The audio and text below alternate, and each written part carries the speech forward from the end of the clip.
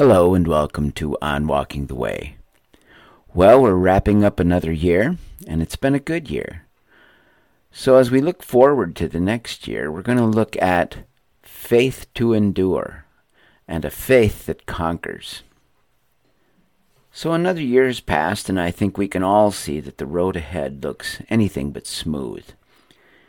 In worldly terms, hope is scarce to non-existent. Chaos rules, and since people hate chaos even more than they love justice and freedom, violence and the resulting authoritarianism seem almost inevitable, barring a miracle of God's grace. So what does walking the way look like to a follower of Jesus in times like these? There are many ways to look at the times we are now facing. One is to compare it to our experiences of the last few decades, if we're old enough to do that. Another way is to look back at church history and see how the church has responded to upheaval and opposition at other times. Yet another way to gain perspective is to look forward to the promises of God, the coming full realization of the kingdom of God, and the return of the King. Let's begin by looking back. A big picture look through the Bible and church history shows us, first of all, that Christianity is not a utopian religion.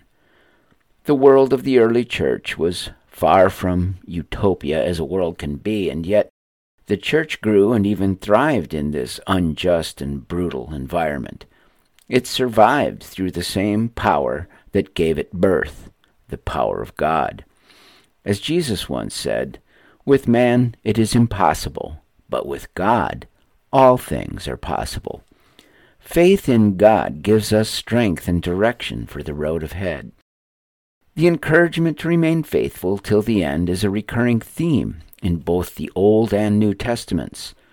Trying times test our faith, but history teaches us that these trials will not break our faith, but rather, as James tells us, "My brothers and sisters, consider it nothing but joy when you fall into all sorts of trials, because you know that the testing of your faith produces endurance. And let endurance have its perfect effect, so that you will be perfect and complete, not deficient in anything. But if anyone is deficient in wisdom, he should ask God, who gives to all generously and without reprimand, and it will be given to him. But he must ask in faith without doubting, for the one who doubts is like a wave of the sea, blown and tossed around by the wind.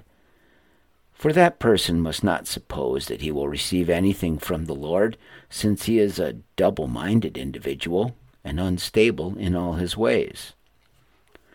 Now there's a lot to take in here regarding our trials and faith, but it's clear that our faith grows stronger by overcoming the troubles of this world. History tells us that James maintained his faith through to martyrdom, so I think he knew what he was talking about. We have the same God and the same Spirit James had, so we can be sure that our faith will hold. John gives us a similar encouragement in his first letter. "For everyone who has been born of God overcomes the world, and this is the victory that has overcome the world, our faith." Who is it that overcomes the world except the one who believes that Jesus is the Son of God? Now this passage speaks not only of a faith that endures, but also of a faith that overcomes or conquers. So let's examine this aspect of faith as we look toward the uncertain road ahead. In our current culture, words like conquer are seriously out of vogue. However, the Bible does not shy away from this aspect of faith, and neither should we if we understand it correctly. In modern circles, Christianity is too often imagined as passive and harmless. Aggression is almost universally seen as sin, or at least the road to sin. But evil is aggressive and relentless, and we are repeatedly told that we must conquer it.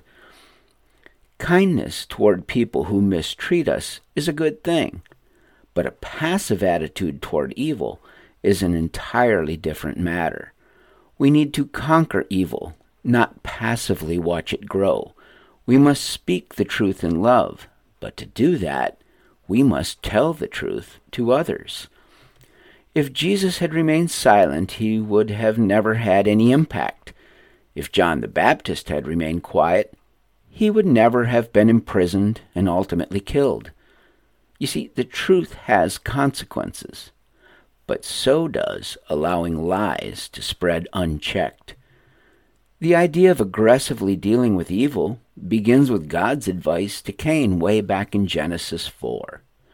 Yahweh said to Cain, "Why are you angry, and why are you scowling? If you do what is right, will you not be accepted? But if you do not do what is right, sin crouches at the door and desires to control you, but you must rule over it."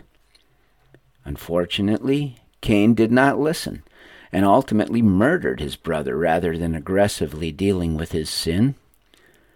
Being aggressive with evil actually would have prevented him from doing violence to his brother.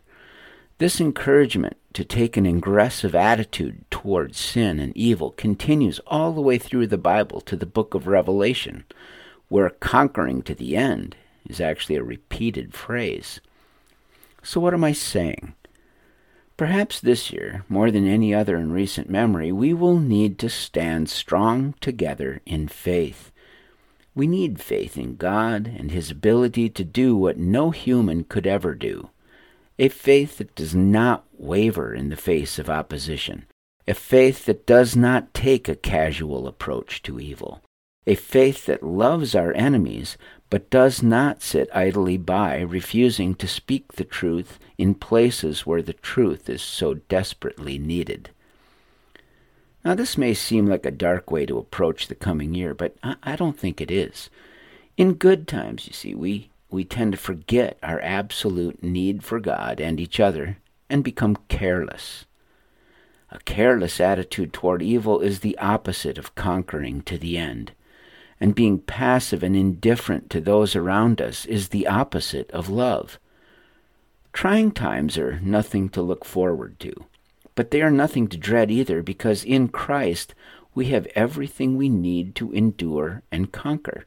Remember what Paul told us in Romans 8.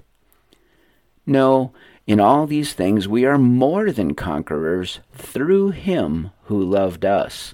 For I am sure that neither death, nor life, nor angels, nor rulers, nor things present, nor things to come, nor powers, nor height, nor depth, nor anything else in all creation will be able to separate us from the love of God in Christ Jesus our Lord. You see, together we are the body of Christ, the physical manifestation of Jesus to this present age. Remember what Jesus said in John. "I have said these things to you, that in me you may have peace. In the world you will have tribulation, but take heart, I have overcome the world." So, our first victory for the coming year must be over hopelessness in ourselves and those around us. If we're going to make resolutions, let the first one be to speak the truth in such a way as to inspire faith in everyone we meet. Faith conquers hopelessness in ourselves and those around us. Let's look at a few words from Revelation. "To the one who conquers, I will grant to eat of the tree of life, which is in the paradise of God." And again, "To the one who conquers, I will grant him to sit with me on my throne, as I also conquered and sat down with my Father on His throne." This week, this year, let's resolve to be agents of faith and hope, thereby conquering this world's evil, lies, and hopelessness. And let's have a happy new year together in faith. So, have a great week.